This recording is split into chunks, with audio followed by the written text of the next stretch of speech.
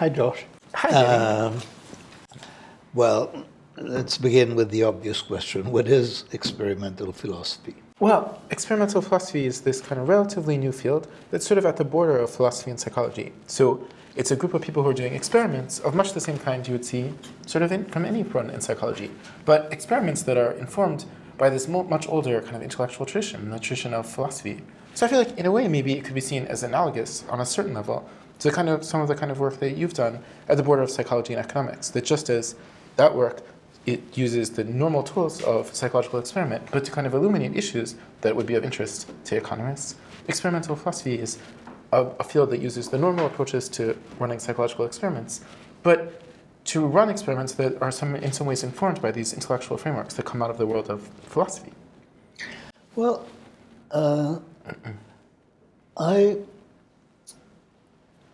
I read the review that you were the senior author of in Annual Review of Psychology, and you deal there with 4 topics. Mm-hmm. And, it's all very summarized, and I don't pretend that I understood it all. But I was struck by the fact that you run psychological experiments, and you explain the results. So there is something that sounds like a psychological theory. And yet there was a characteristic difference, I think, which I was trying to get my fingers on. There is a difference between the kind of explanations that you guys seem to produce and the kinds of explanation that I would produce. Yeah. I mean, I found myself with an alternative view of every one of the four topics, and I was wondering,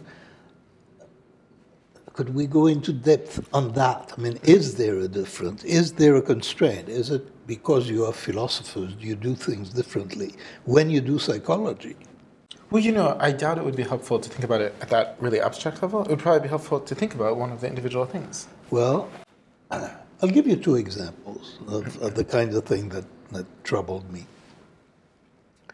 That made me curious, let's put it that way.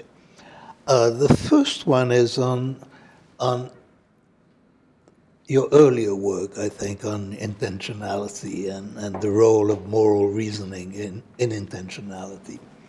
And there, I think, and this is something we talked about years ago, there seems to be an alternative story which is not the one that you discuss, and it seems to be different in some ways from the one that you discuss. So for me, well, let's first describe, maybe first you describe the phenomenon and then, because otherwise nobody will know what we're talking about. So, okay, yeah. So the key question is just, at first might seem like a really straightforward one. It's just how do people understand whether you did something intentionally or unintentionally, so on purpose or not on purpose. And it might seem at first like this question doesn't have anything to do with morality or anything like that. It just has to do with what someone's mental states were and how those states were related to people's actions. And then the surprising result that we arrive at is that people's moral judgments, people's judgments about whether something's morally good or morally bad, seem to impact their judgments about whether you did it on purpose, whether you did it intentionally. So the example that I think a lot of people may have already heard of involves a vice president and chairman of the board. So the vice president comes to the chairman of the board and says, okay, we've got this new policy. It's going to make huge amounts of money for our company, but it's also going to harm the environment. And the chairman of the board says, look, I don't care at all about that. All I care about is just making as much money as possible. So let's implement the policy. So they implement the policy, and sure enough, it ends up harming the environment. And then participants are just asked, did the chairman of the board harm the environment intentionally? And most people say, yes. And if you ask them why, they say, well, he knew he was going to harm the environment, and he just went ahead and did it anyway. It's just a matter of which mental states he had. But we had the thought, maybe something more is going on here. In particular, maybe what's going on is that people say it's intentionally because they think that harming the environment is bad, that it's bad to harm the environment. And you can see that there might be something to that if you just take the word harm and switch it to help, but you leave everything else the same. So suppose the chairman of the board gets his visit from the vice president, and the vice president says, okay, we've got this new policy. It's going to make huge amounts of money for our company, and it's also going to help the environment. And the chairman of the board says, look, I know it's going to help the environment, but I don't care at all about that. All I care about is just making as much money as possible. So they implement the policy, and then sure enough, it helps the environment.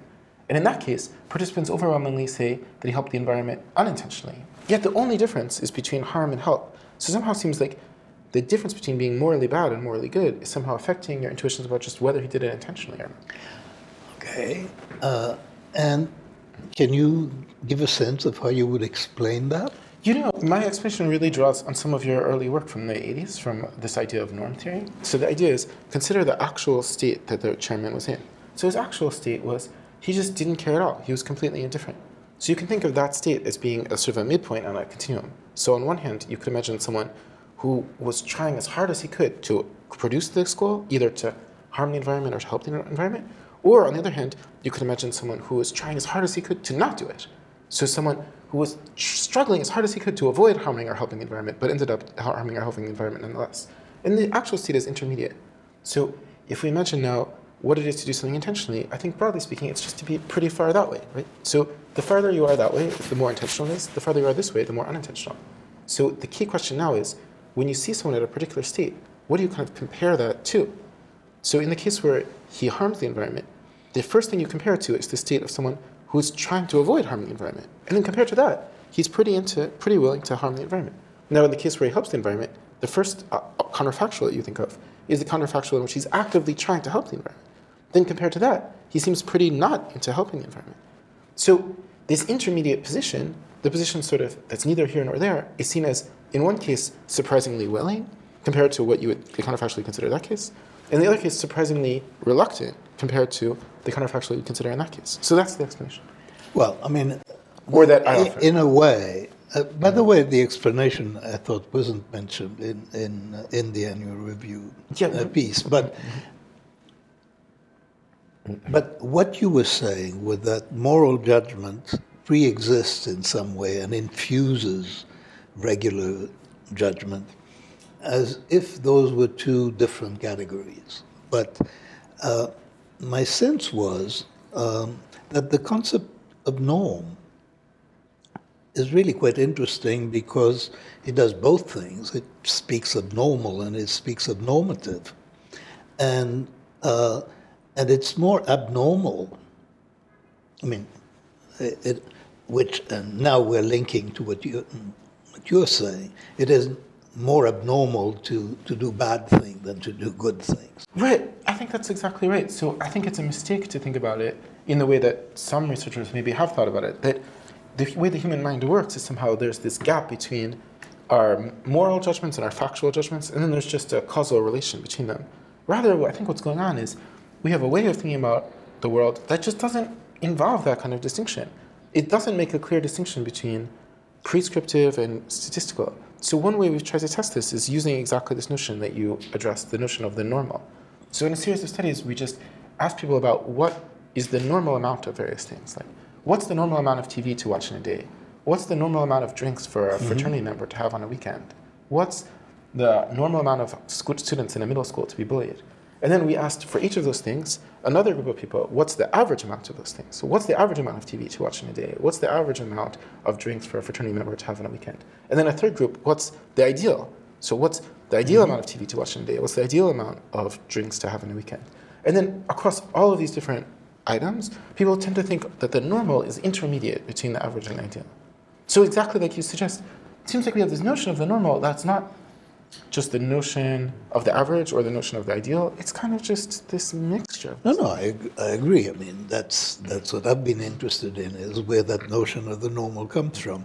But the way that you talk about it struck me as interesting as you do talk about it as if there were an expectation that cognitive judgment, pure cognitive judgment, would be independent of moral judgment, and then lo and behold, it is not independent. Yeah. But, I mean, why have that expectation?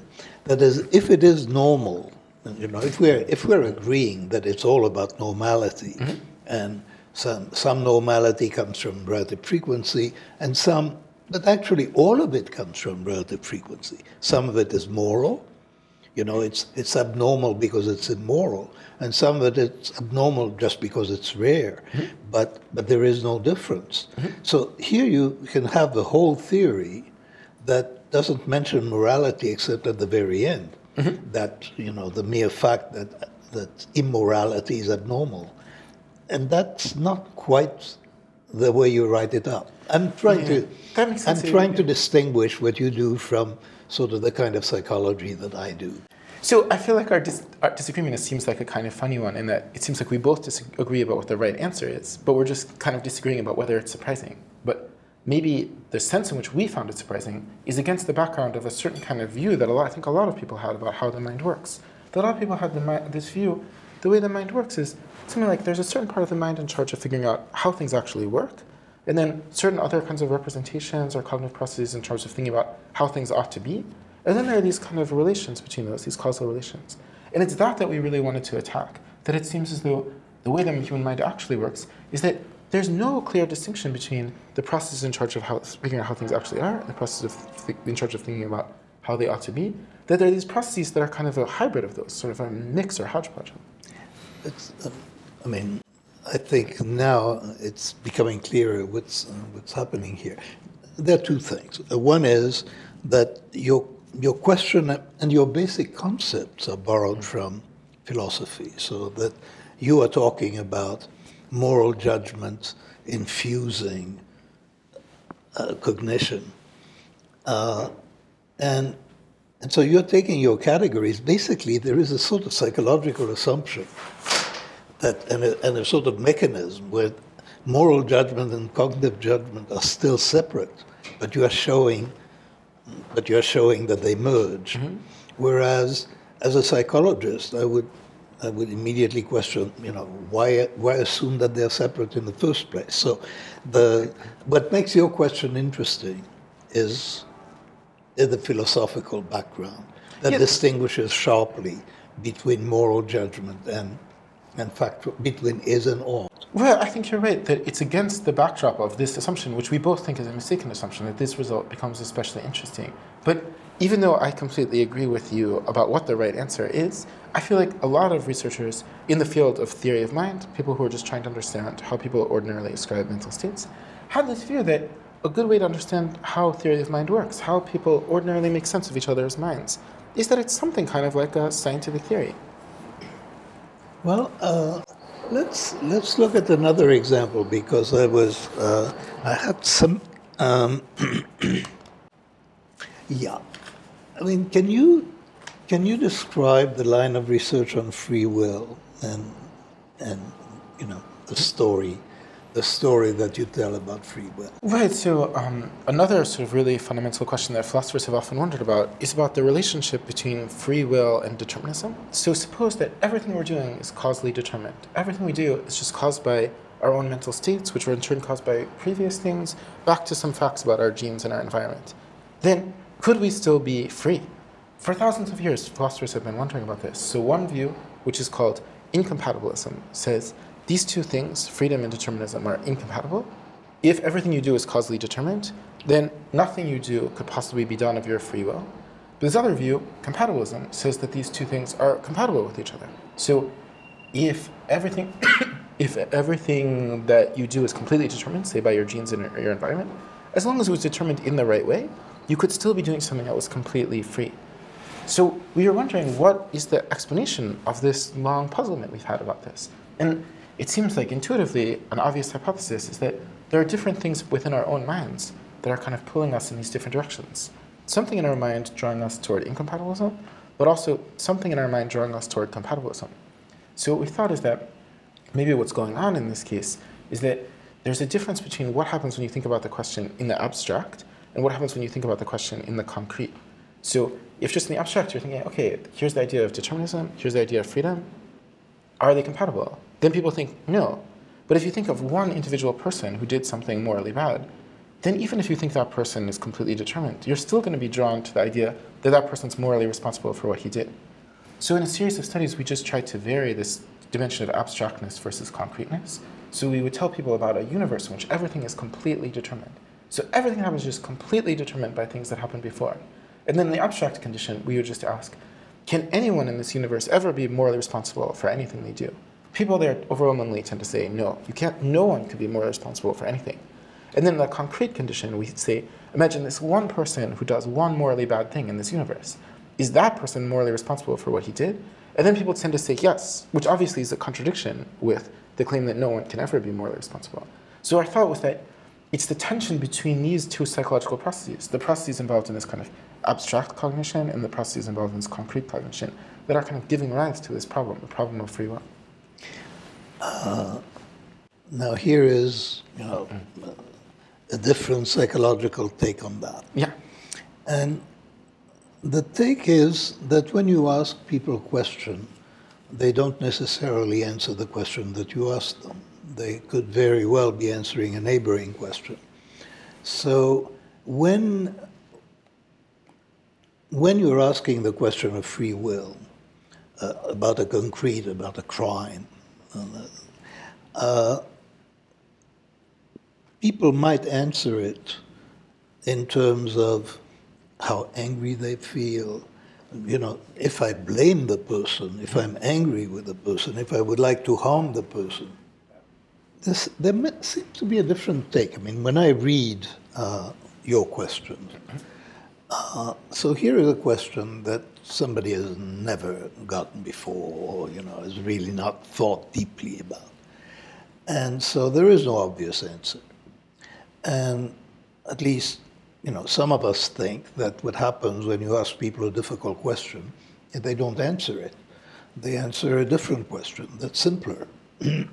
And on the issue of free will, when it is an emotional issue, that is, when you're angry, when there is a crime being committed, what you call emotional salience, there is an alternative view, because the answer to the question of is the person free or is the person responsible for his action or her actions, you have that answer because you're angry, and you would not be angry if that person were not responsible. So you infer that you think that person is responsible from the fact that you're angry.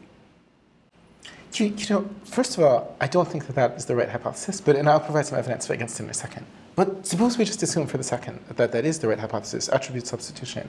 Then do you think this attribute substitution could kind of plug into the basic story that I was offering originally? So I was saying, why has this problem been a problem for thousands of years? Because people are torn in these different directions, depending on whether they think abstractly or concretely. So if you now think the reason they give different answers in the abstract and the concrete is because of attribute substitution, then do you think that could just plug into this basic picture that then the reason we've been worried about this for so long and the reason we can't agree about it is because in the concrete we use this very heuristic? But, this is not the way that you explain it. Yeah, but that is, it's in the same, we'll talk about the details in a minute, but it is very much the same as the issue that we discussed, a few minutes ago. The concepts that you're bringing in are the concepts of philosophy, and you're bringing them unchanged, with their baggage. And then you find, you observe, you discover that there is some relationship between these concepts that shouldn't be there, or that there is a variable that should not be influential, that is influential.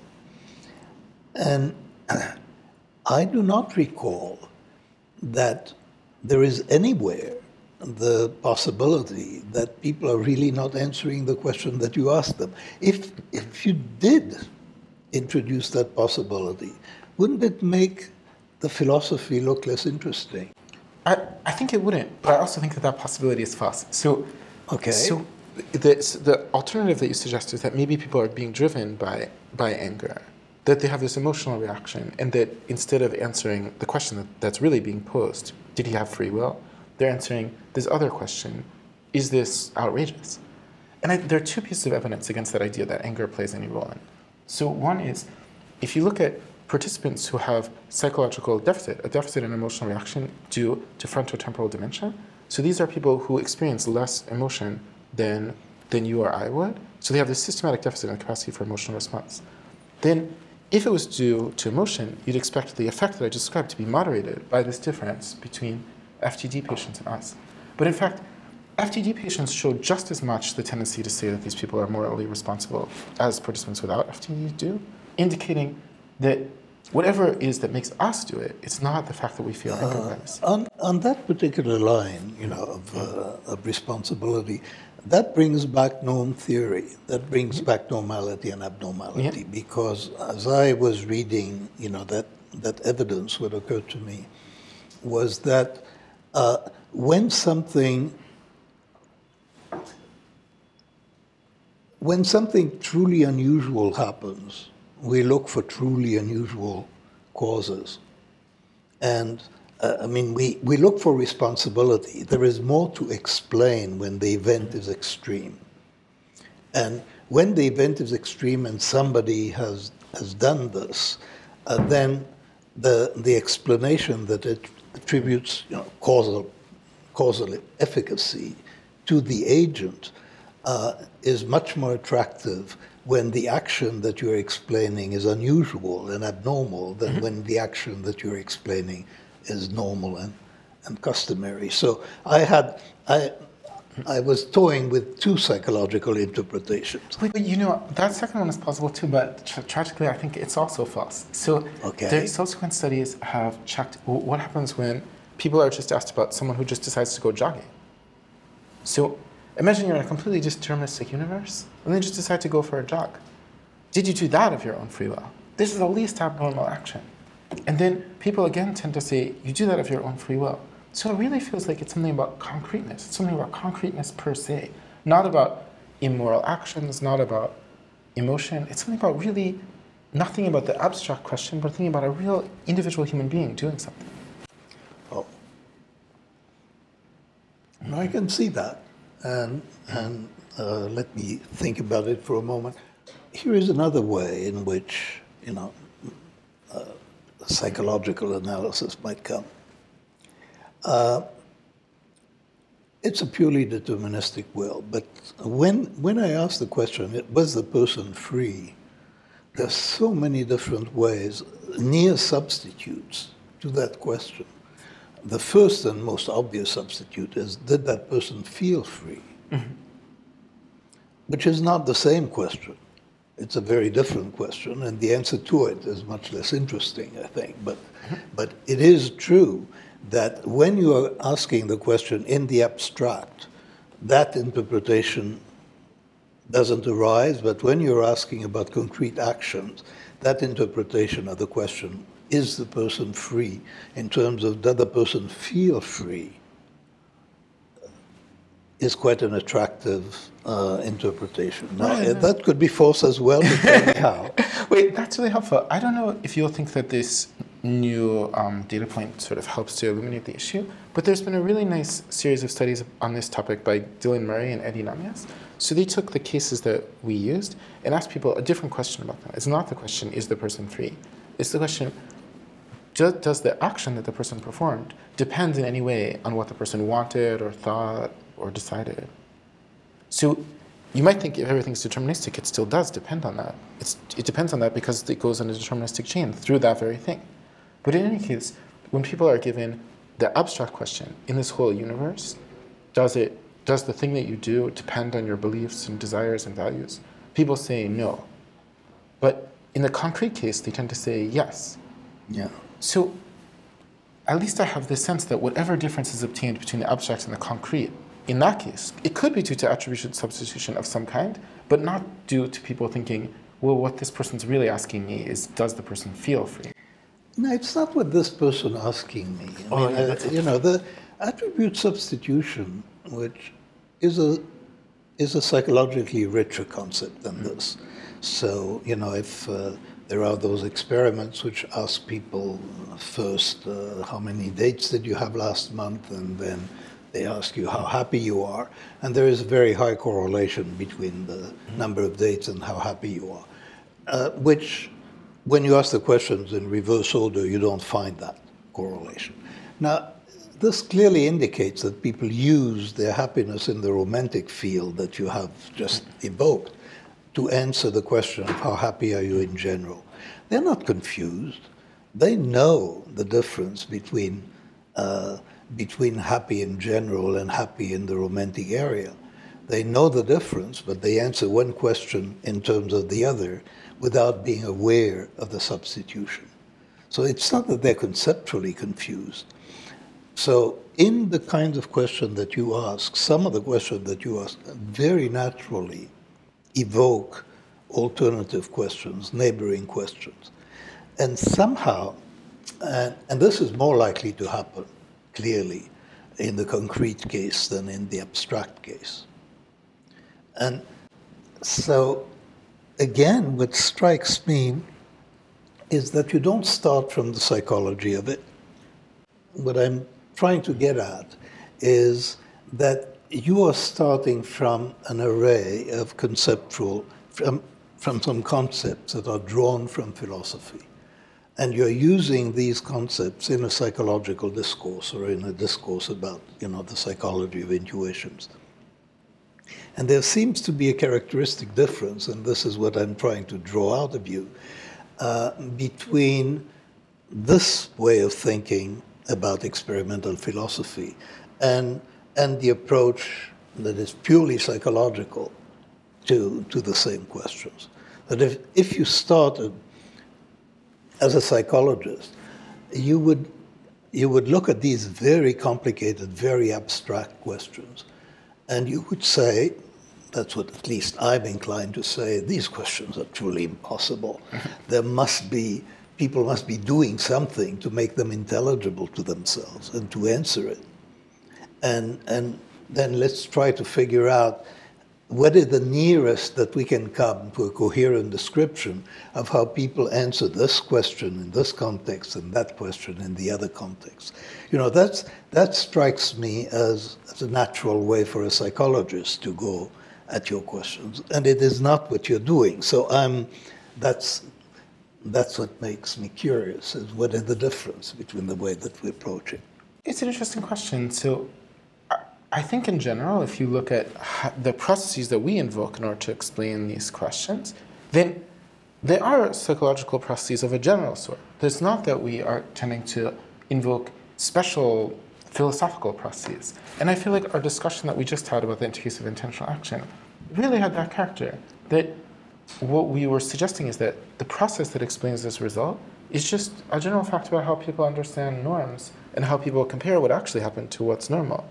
But then I think maybe where the two of us parted ways is in thinking about what's exciting about that or what's interesting about it. That I was thinking the fact that people use this process, the process that I think we both think people use, I guess I found it exciting or interesting against the backdrop of this much larger sort of philosophical framework. That not that it didn't seem like we disagreed about why people show this pattern of responses. It's that I felt like, in a way that maybe you didn't, that we can sort of think about what's interesting about that by thinking about how the fact that people use this psychological process is interesting against the backdrop of this philosophical framework that a lot of people have accepted. This is, I think, we're at the nub of the question. In a way, that is, you come from philosophy, so there is a certain thing that are of interest to you.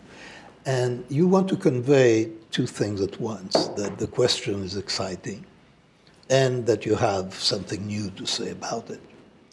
And it is true that I, as a psychologist, would come to the same question and I'd say, oh, this is an impossible question. And those are two impossible questions, and I certainly would not expect people to answer them in any way that is coherent. So my first assumption coming to it as a psychologist is that there is no coherence. You agree with me that there is no coherence, but what makes it exciting from the point of view of philosophy is that there is no coherence. Right. I think. Whereas as a psychologist, I take it for granted that there is no coherence. So it's less exciting. So that could be one of the differences between them. That's maybe really helpful. So obviously the thing that we should is not just that it is incoherent, but along which dimension it is incoherent. That it seems like there was evidence already that there's something pulling us toward one side and something pulling us toward the other side, and then we want to know which thing is pulling us toward one side and to the other side. And we suggested it's this difference between abstract thinking and concrete thinking.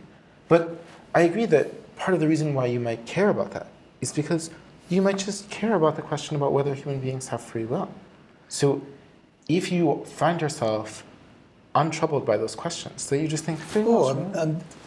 I could be deeply troubled by this question if I could imagine an answer to it. But the only question to which I can imagine an answer is, well, there's a set of questions. When do people feel free? That's a very exciting psychological question. When do people think that other people are free? It's a different question, also quite exciting. But those are psychological questions, and I would not assume any coherence. Oh, so you're saying that the fact that people's own intuitions contradict each other, against a certain backdrop, you would say, of course people's intuitions contradict each other. Right. Why would you have thought otherwise? And if you're a philosopher, you would never say, of course they contradict each other. You know, it's really interesting that you bring up that specific point. I feel like there's a real tradition within philosophy of thinking that there are these tensions that we seem to experience, this puzzlement that we get into, but that if we could just see the situation clearly, if we could understand clearly what's going on, then we'd see that everything coheres beautifully with everything and everything else. And then that idea that it's clarity that we'll get out of this is the idea that we are fighting against. In this case, it seems like the more you understand clearly what's going on, the more you see how just genuinely puzzling it is, that there really is something pulling in one direction and something else pulling in another direction, and it's not as though those two things can be reconciled. Well, I mean, yeah, this is truly an interesting point, because as a psychologist, the philosopher's really the basic assumption is there is coherence, there is some underlying coherence, and the task of the philosopher is to discover it. As a psychologist, and that really is the theme of our conversation, if you think about it throughout, as a psychologist, I just don't make that assumption. That is, it's obvious to me in every context, including statistical intuitions, moral intuitions, physical intuitions. They're not coherent. We have all sorts of intuitions, and if you try to connect them logically, they're not consistent. And, I mean, it's interesting, but it's a very general effect. Wait, I wonder if you'd accept the following way of thinking about it. That I feel like when people are thinking about these questions psychologically, I almost feel like there are these two different forces at work in their way of thinking about them. So one is just the data. So people are trying to make sense of the data, and as they look at the data, they tend to be drawn toward this kind of view, the view that I think best fits with the data, that there's something incoherent within people, or to take our other example, that there's no clear division between people's prescriptive judgments and their descriptive judgments. These things are just mixed in some way. And the reason they're drawn to those views is just because that's the best explanation of the available evidence. But then I think there's this other force that really plays a role in people's way of thinking about these questions, which isn't a force specifically among people in philosophy departments or people in psychology departments, but it's something that takes hold of people when they just start to think at a more abstract level about how this stuff works. That I think people are drawn, when they think on this abstract level, to think, but there's just got to be this fundamental distinction between how people think about the way the world actually is and how people think about morality, or that they think there's got to be some underlying competence that's perfectly coherent that is somehow shrouded over in some ways by these distorting factors. And then there's sort of a role that you can play as a theorist of just taking the thing that seems to be given by the evidence and that people would naturally create a model that fits at the level of this evidence, and reasserting that at the level of this abstract theory, of just saying, we should really believe this thing. The thing that is given by the evidence is the thing we should really believe. We shouldn't abandon it when we start to think more abstractly about these questions. That it seems like there's something, even among psychologists, that draws people toward thinking about things in, I think, this incorrect way when you start to think about them more abstractly, as opposed to just trying to develop a model that predicts the data that you have available. Maybe you don't feel that force within you. No, I'm not sure I do. That is, I think, personally in my own career, I've made probably a lot of mileage out of the fact that people's intuitions are not coherent. I mean, and it's true that the response to the work that Amos Tversky and I did, the surprise there was because basically we're showing time and time again that intuitions are not coherent. now I have internalized that, and it's not surprising to me anymore. I think it is not very surprising to psychologists. So I think what is very interesting about experimental philosophy as against experimental psychology is that when you start from that point of view, when you start from the assumption of coherence, the discovery of incoherence, and you phrase it still in the terms in which it should have been coherent and it isn't. If you think that abstract questions and concrete questions are really completely different, that is, that people actually, when they think about ensembles or when they think about categories or about abstractions, are doing something entirely different, then there is less puzzlement, or it is different. We're asking a different question. You know, I think that it might be instructive just to think about how it is that people most often reply within psychology to the kind of work that we are doing in experimental philosophy. And I think people raise alternative explanations just the way that you have raised them. But the alternatives that people are normally worried about are really different, I think, from the ones that you're worried about. That I think the worries you have are almost kind of the converse of the worries that people usually have. So the usual kind of worry, the endless kind of replies that I've been trying to beat back in my own work, are that somehow, as it were, deep down in people's minds is this thing that's beautifully coherent and perfectly scientific and so forth. And then there's just some annoying, distorting force that's kind of getting in the way of them expressing it correctly. Then if only we could come up with a way of kind of getting rid of that distorting force, then the inner, coherent, perfectly scientific kind of understanding that they have all along would be able to shine forth. And people who say this don't just say it in the abstract in the way that I just said.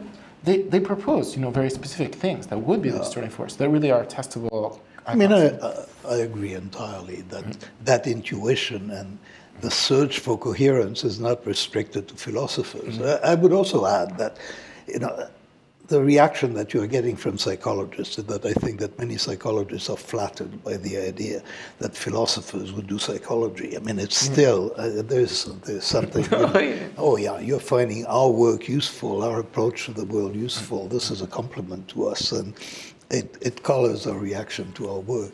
I have another question of the same kind, and that has to do with consciousness. Just describe, the consciousness versus knowledge, a distinction that you advance. If you could just explain it. Right. So we were interested in the question about a distinction between two different kinds of psychological states. So it seems like, on one hand, there are states like believing something, wanting something, intending something. On the other hand, there are states like experiencing pain, feeling happy, feeling upset. So sometimes people say that, the philosophers say that those second kinds of states have this quality of phenomenal consciousness. And then the question is, what do you have to have in order to have those kind of states to really be able to feel something? And then one kind of view you might have is that you have to just be able to respond in a certain way to your world or something. That's what makes you be conscious. But then another way is that it's something about what you're actually like physically. And it's that idea that we thought might be onto something in terms of explaining people's intuitions, that there's something about our embodiment, the fact that we have bodies, that makes people think that we're capable of having those states. So we tested in a number of different ways, but just to give one simple example, suppose you think about the difference between a person and a corporation. So think about the difference between, between Bill Gates and Microsoft.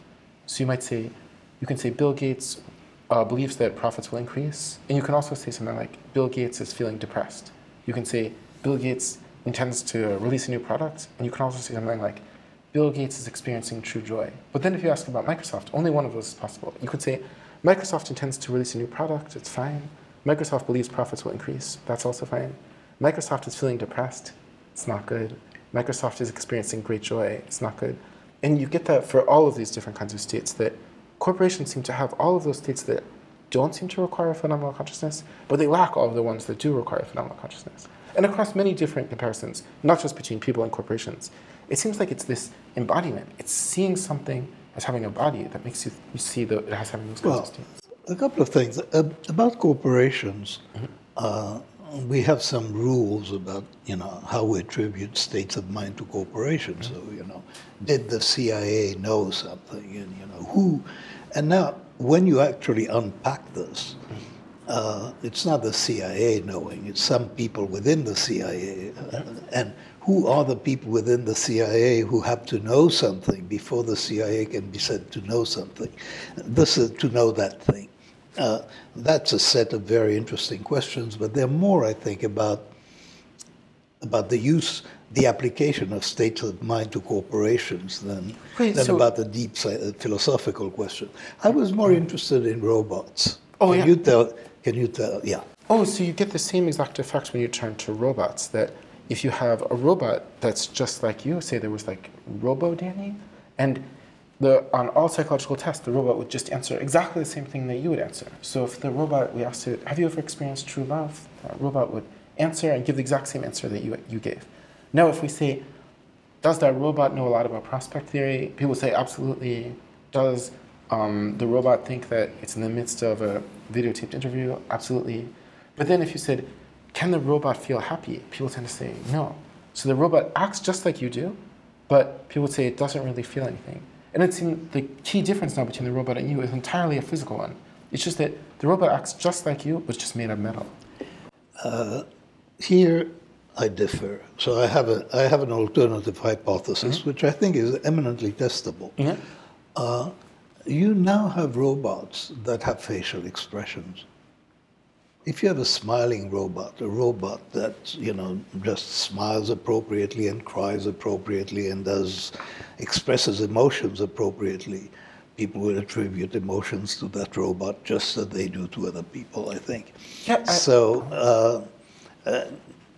We attribute emotion to animals without really asking the questions of whether they feel it or not. It's just whether the expressions is compelling. So if you had a robot who would answer some questions with a shaky voice, or would express it with a tense voice, or with an angry voice, you would be very easily convinced that that robot has feelings. Because the attribution of feelings really derives from some physical cues that we get about emotions, which we have learned from our own emotions and the emotions of people around us, when we're children. So I think almost the same thing that you just said. I think it's not whether you believe that this thing is biological, whether you believe that something has a body. It's whether the thing has certain kind of cues that trigger you on this non-conscious level to think of the thing biologically. So, this table we don't think of biologically. A human being we do think of biologically, but it's not just that we believe that the human being is something biological. It's that even if something wasn't biological, like this example you gave, that if it moved in a certain way, if it made certain kinds of noises, it could trigger us to think that it's biological. So to test that hypothesis, that it's not about your belief that the thing has a body, but it's about how much you're thinking of it as being embodied.